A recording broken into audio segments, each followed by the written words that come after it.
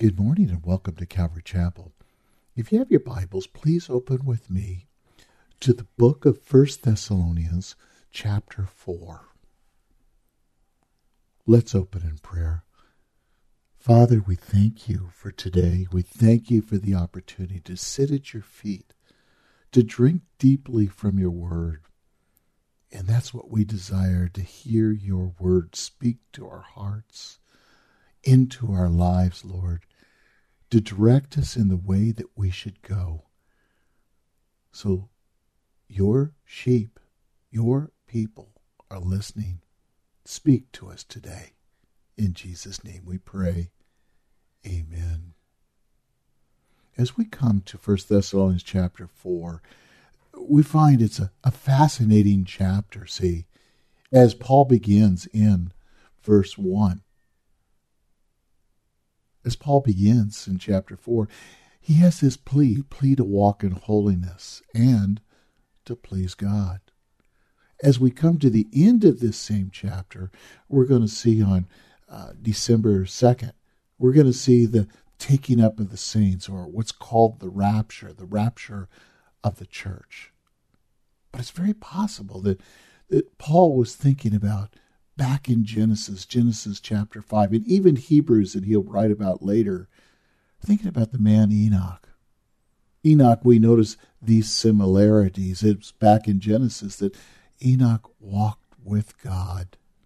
And then in Hebrews we learn that he pleased God. And then later on Enoch was taken up by God.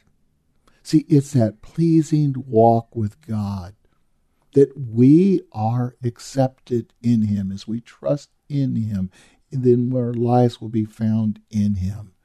So Paul begins with this plea.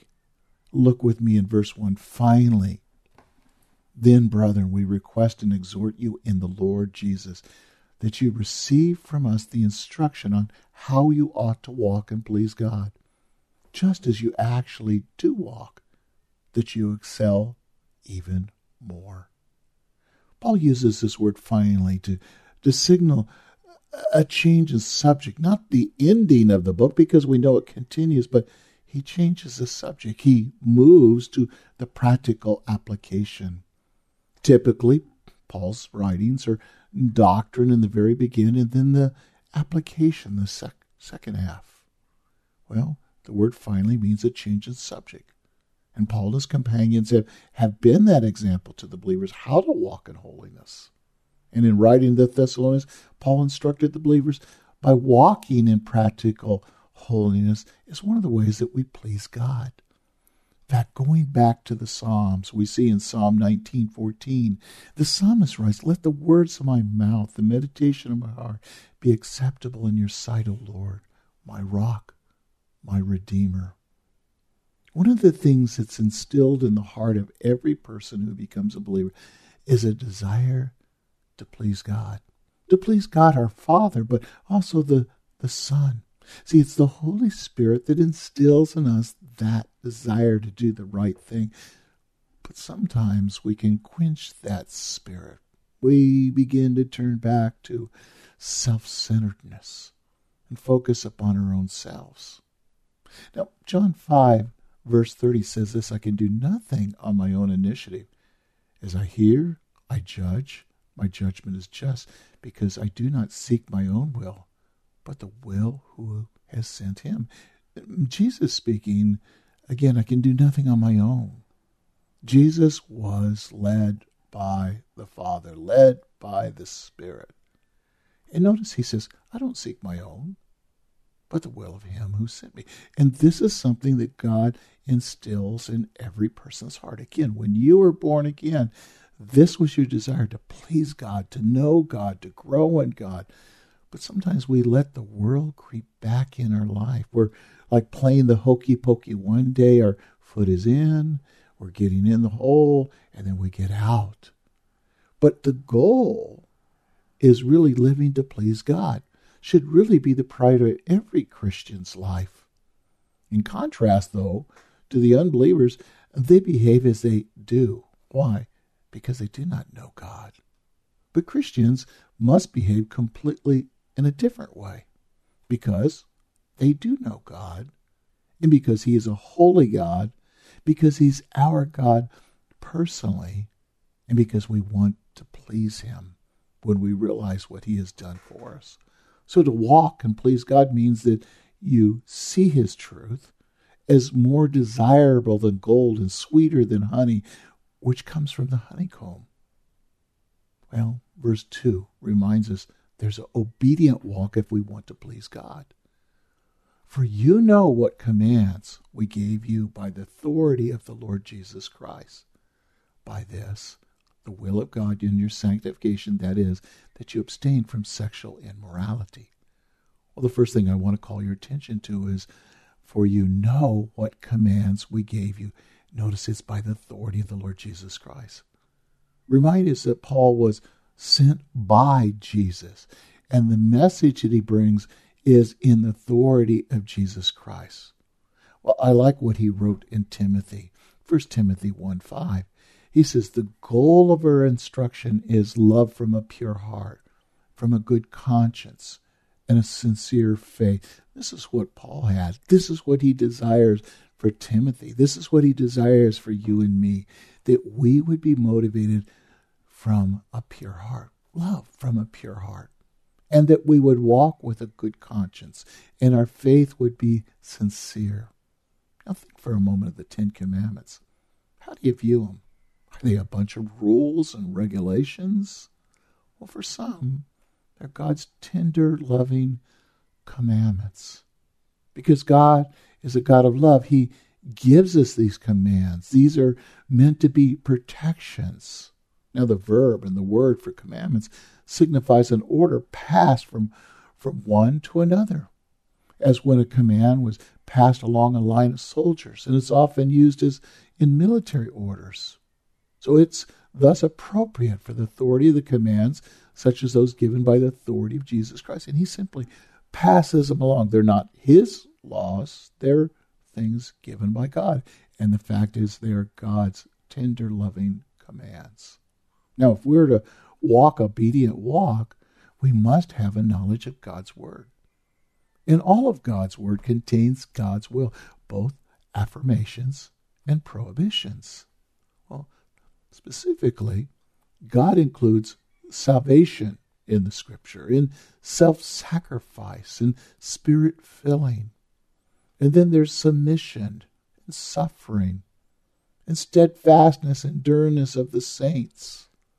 And here in our text today, it's sanctification, which literally refers to the state of being set apart from sin to holiness, or set apart unto God, a holy God, a loving God, a God who wants the best for you and me. Look at verse 3. For this is the will of God, your sanctification. Now, when people say, I don't really know what the will of God is for me, notice it's clear, for this is the will of God, your sanctification. It's the instruction that's designed to produce a greater holiness and abstinence of sexual immorality in our text. And this is God's priority. And when we talk about holiness, we talk about a separation from worldliness and being set apart to God. Notice with me in Ephesians 1:4. Just as he chose us in him before the foundation of the world, that we would be holy and blameless before him in love. This is God's will. This is God's plan. This is God's desire. See, Christians are to avoid and abstain from any and every form of sexual practice that lies outside the circle of God's revealed will.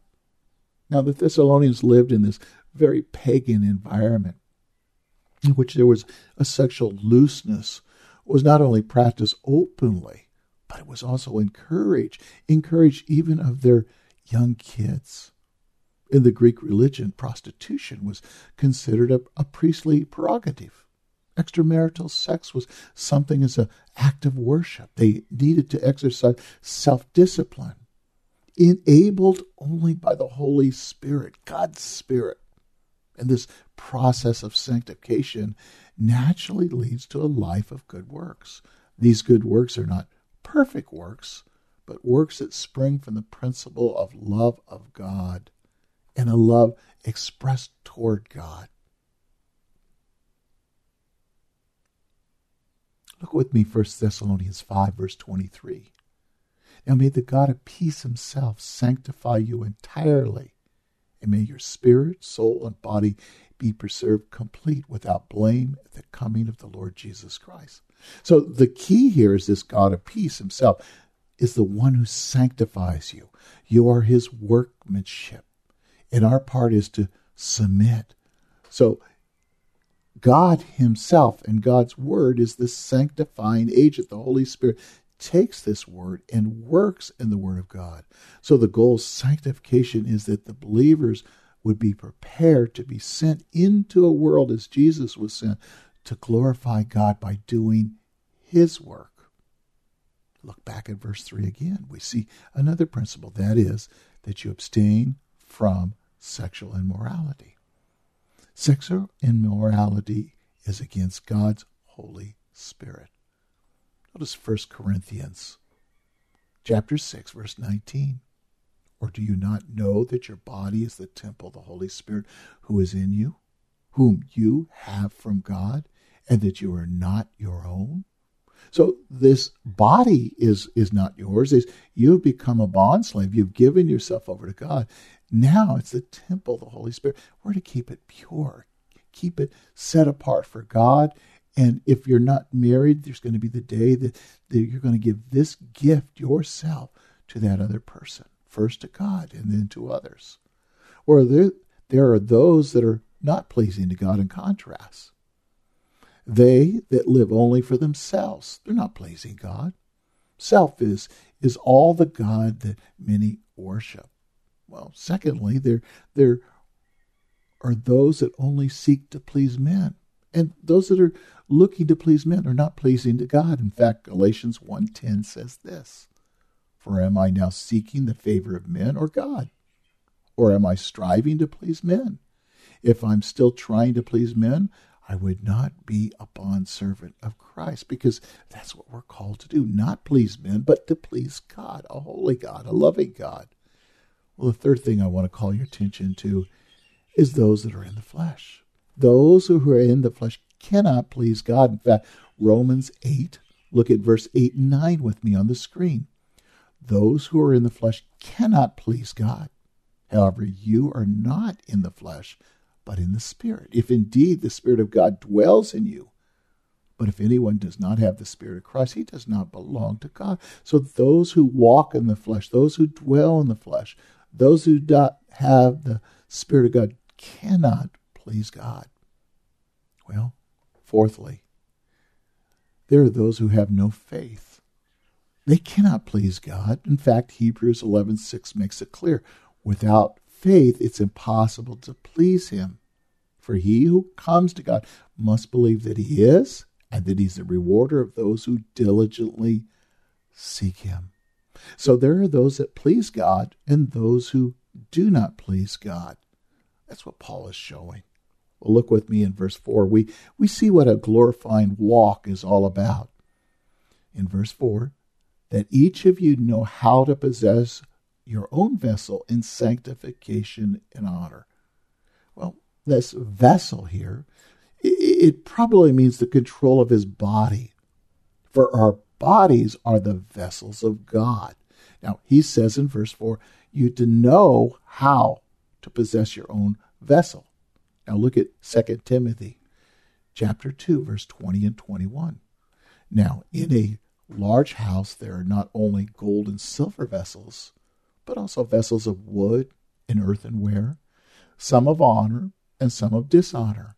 Therefore, if anyone cleanses himself from these things, he will be a vessel of honor, sanctified, there's our word again, useful to the master, prepared for every good work. If you want to be used by God, we need to be sanctified, set apart for God, a holy vessel, cleansed by the word of God.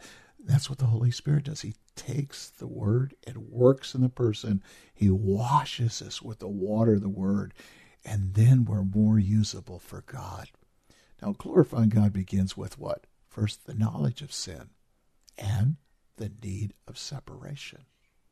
So we need to know God's word. We need to hide it in our heart. We need to recognize the depravity of man, that we are bent towards sin, and that we want to be set apart for God. It's the only way we can do it. And then God works in us.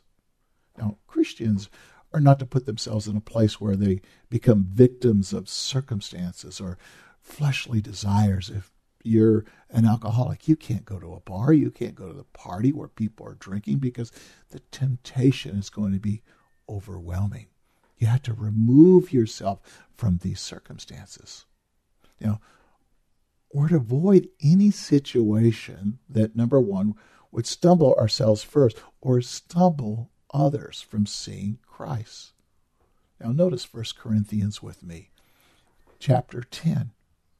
No temptation has been overtaken you, but is common to all men. God is faithful, who will not allow you to be tempted beyond what you're able, but with temptation will provide a way of escape also, so that you'll be able to endure it. Now, God is not going to allow you, simply is what he's saying, to be tempted. But you can tempt God. You can put yourself in a place you know you shouldn't be. God's there to protect you. But if you choose to have it your own way, you will suffer the consequences. But if you do as God says, then he will protect you. There's a time that sometimes God just turns you over to the flesh, turns you over to Satan, allows Satan to deal with you so you'll be saved in the end, but you're going to have a wasted life. Notice verse 5 goes on. It says, not in lustful passion like the Gentiles, again, who do not know God. See, they're doing what's natural to them, and as believers, we shouldn't be angry at them because they're blinded by the god of this world. They're just doing what comes natural. Now, Paul never said that Gentiles did not know about God. No. They do not know God personally, even though they know about him. See, it's that personal, intimate knowledge of God, knowing he's a holy God, that he loves us, that he has a plan. He wants to set us free. And knowing that truth sets us free. This falling away, the reason we don't know God, well, it's all because of the fall. It's in the fall in the Garden of Eden, everything changed. When Adam sinned, the Holy Spirit vacated that human spirit, leaving man without any divine direction or willingness even to live according to God's plan. They're empty. And the yearning spirits can never find rest apart from God. Often people seek to fill that eternal void with all types of things, from religion and education to pleasure, entertainment, sex, ambition, power, human love, and affection. See, the Gentiles which know not God, they're lost. They're spiritually dead. And when a person accepts Christ, though, he is born again. He's born again of the Spirit. He's born from above. And his whole attitude changes toward sex and all these other things. This is the work of God. When a person comes to know God by faith in Christ Jesus, he discovers that God gives him the ability to act toward this sexual temptation that he never had before. Well, what's important is that we're careful. We have this careful walk. And that's what verse 6 points to. That no man transgress or defraud his brother in a matter, because the Lord is the avenger in all things. Just as we also told you before and solemnly warn you, for God has not called us for the purpose of impurity, but in sanctification, so that he who rejects this is not rejecting man, but God who gives his Holy Spirit to you. It's a dangerous walk, because of immorality is a sin against God and God the Son. Now, in the previous two verses, Paul appealed on the basis of the importance of sexual purity for the sake of the Christian himself. But here in this verse, Paul appeals on the basis the other person involved in the moral act. It seems clear that the fact that the person is a victim of illicit sex, the initiator of this act takes advantage of his partner in sin by fanning the fire of passion until he loses or her loses that self-control. Look with me in Hebrews, remind us again the importance. Hebrews 13, verse 4, marriage is to be held in honor among all. The marriage bed is to be undefiled. For fornicators and adulterers, God will judge. I like what John Phillips gave a word, and he said, God has written no trespassing on every man or woman who is not his own wife or husband. In fact, he's posted the warning, trespassers will be prosecuted. That's the fact. God will deal with them. In fact, in verse 6, look at the word, the avenger. See, it's used for the one who exacts a penalty from a person. The only other place this word is used in connection is with a civil magistrate, described by Paul, an avenger who brings wrath on the one who practices evil. That's in Romans 13, verse 4. Mark it down. Read it later. Here it refers to the punishment for sexual sin as severe. God will judge the sinner in this case. It might take a form of unbearable feelings of guilt that haunt the transgressor, the spoil of all his or her legitimate relationships.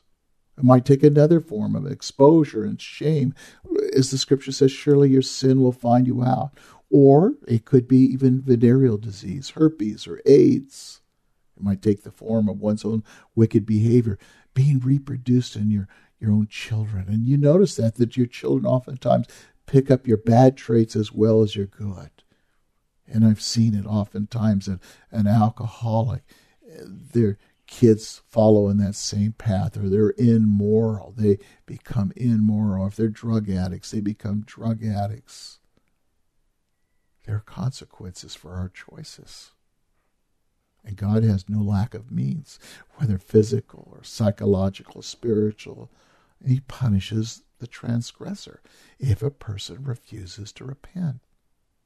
Hebrews 4:13 says this, for there is no creature hidden from his sight, but all things are open, laid bare to his eyes of him with whom we have to do. Now verse 7 goes on and says, for God has not called us for the purpose of impurity. See, God sees all men either being in Adam or in Christ.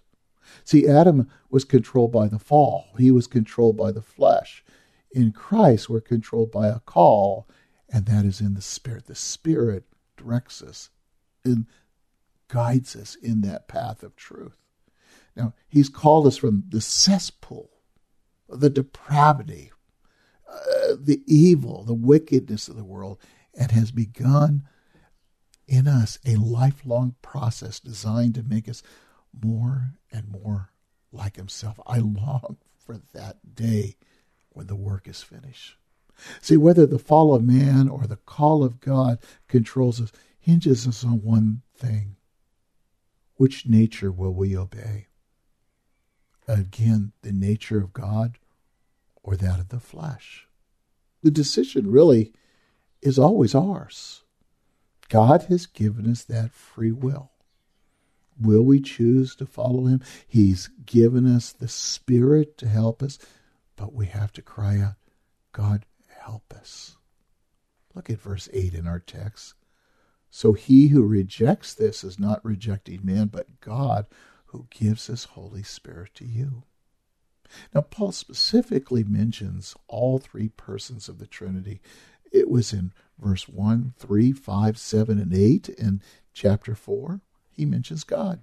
Jesus is mentioned in verse 1 and 2. The Holy Spirit here in verse 8. He deals with it because whatever the Spirit is doing, the Father is doing, Jesus is doing, they are working in conjunction in your life to change you and transform you when you surrender your life to him. By referring to the Trinity, Paul shows how these three persons of the Godhead actively are involved in your sanctification because you are his workmanship. God sees our holiness as a priority. It's the main thing that he wants to do. It's the most important thing in your life, in his life, is the will of God is to make you holy as he's holy. Why did Paul mention the Holy Spirit here, though? Because he enables you to know God's truth. He helps us in our weakness. He confirms our salvation. See, it's his Spirit that testifies with your spirit that you're saved. And the Holy Spirit points us always to Jesus. He exalts Jesus, and we have to quench that. He convicts you of your sin. The evidence that you're saved as a believer, that you're aware of that, you confess it quickly. And for the unbeliever, he's convicting the world of sin that they know they need a Savior. He helps us pray. He helps us when we don't even know how to pray, when it's too difficult to pray. He helps us to have victory over sin. In Acts 2:38, Peter said this, "Repent, each of you, be baptized in the name of Jesus Christ for the forgiveness of your sins, and you will receive the gift of the Holy Spirit." Now, again, he's not saying that baptism is going to save you, but he says repent. Repent what you thought about Jesus Christ. Baptism becomes this identification with Jesus Christ, that he died and he was raised from the grave, and you are dying to your old self and raised that new life in Christ. When you identify with Jesus Christ, your sins are forgiven, and you receive that gift of the Holy Spirit. Every believer has the Holy Spirit. If you do not have the Holy Spirit, you are not saved. Some of the saddest words I could ever say. Well, look with me again. That one that has a pleasing walk is one that also has a loving walk. It's in verse 9. Now, as to the brethren, you have no need of anyone to write to you, for you yourselves are taught by God to love one another. For indeed you do practice it toward all the brethren who are in Macedonia, but we urge you, brethren, to excel still more and more. So they have this loving walk, a walk that lavishes people with love, a walk that is forgiving and caring and building up and serving one another, one that doesn't want to stumble someone else. Well, Romans 5:5, I like what it says. Hope does not disappoint, because the love of God has been poured out within our hearts through the Holy Spirit who was given us. There's a red flag that goes up when people say, well, I just don't have the love of God. Every believer, God's love is poured into their hearts. And notice it's through the Holy Spirit who was given to us. See, we choose to love or not love. When that love is in there, we can hold it deep down inside. But as we begin to love and lavish others with that love, as we begin to esteem others higher than ourselves, we find that God continually fills us with love more and more every day. And every time we come to the Word, we sit before Him, meditate upon His Word, He lavishes us again with His love. He shows us how and we are to walk because He loves us. He reminds us He loves us when we look at the cross. Well, 1 John 4:7-8 says this, Beloved, let us love one another, for love is from God. Everyone who loves is born of God and knows God.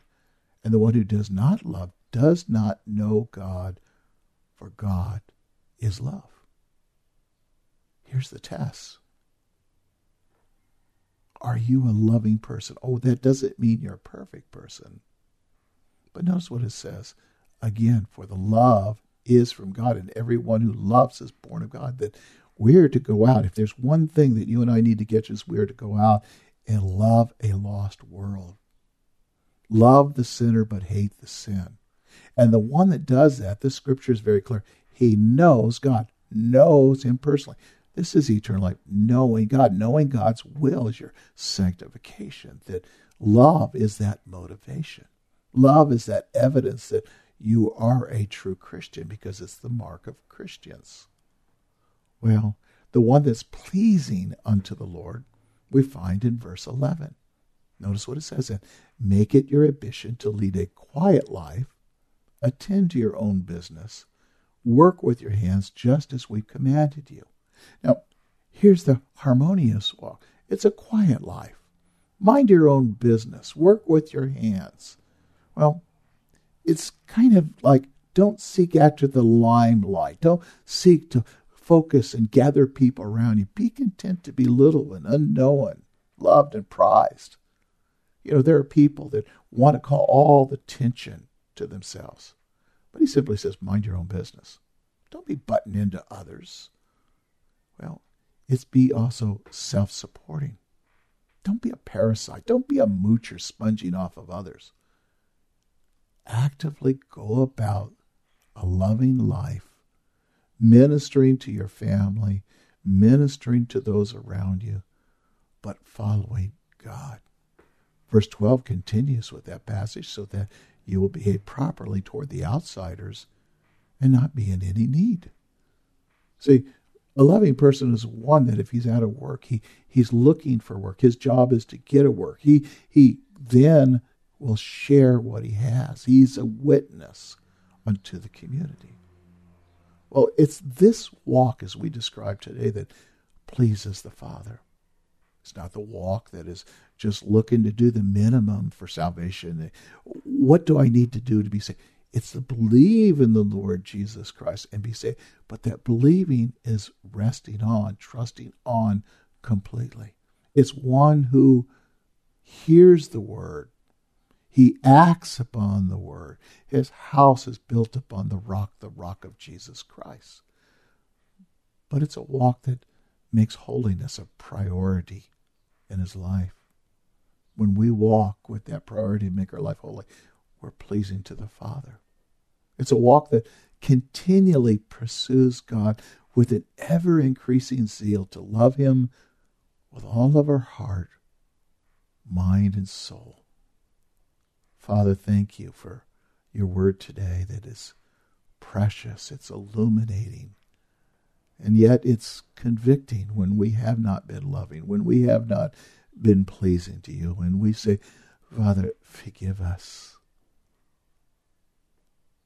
Father, strengthen us. Give us a desire to be right in the middle of your will. We know apart from you, we can do nothing.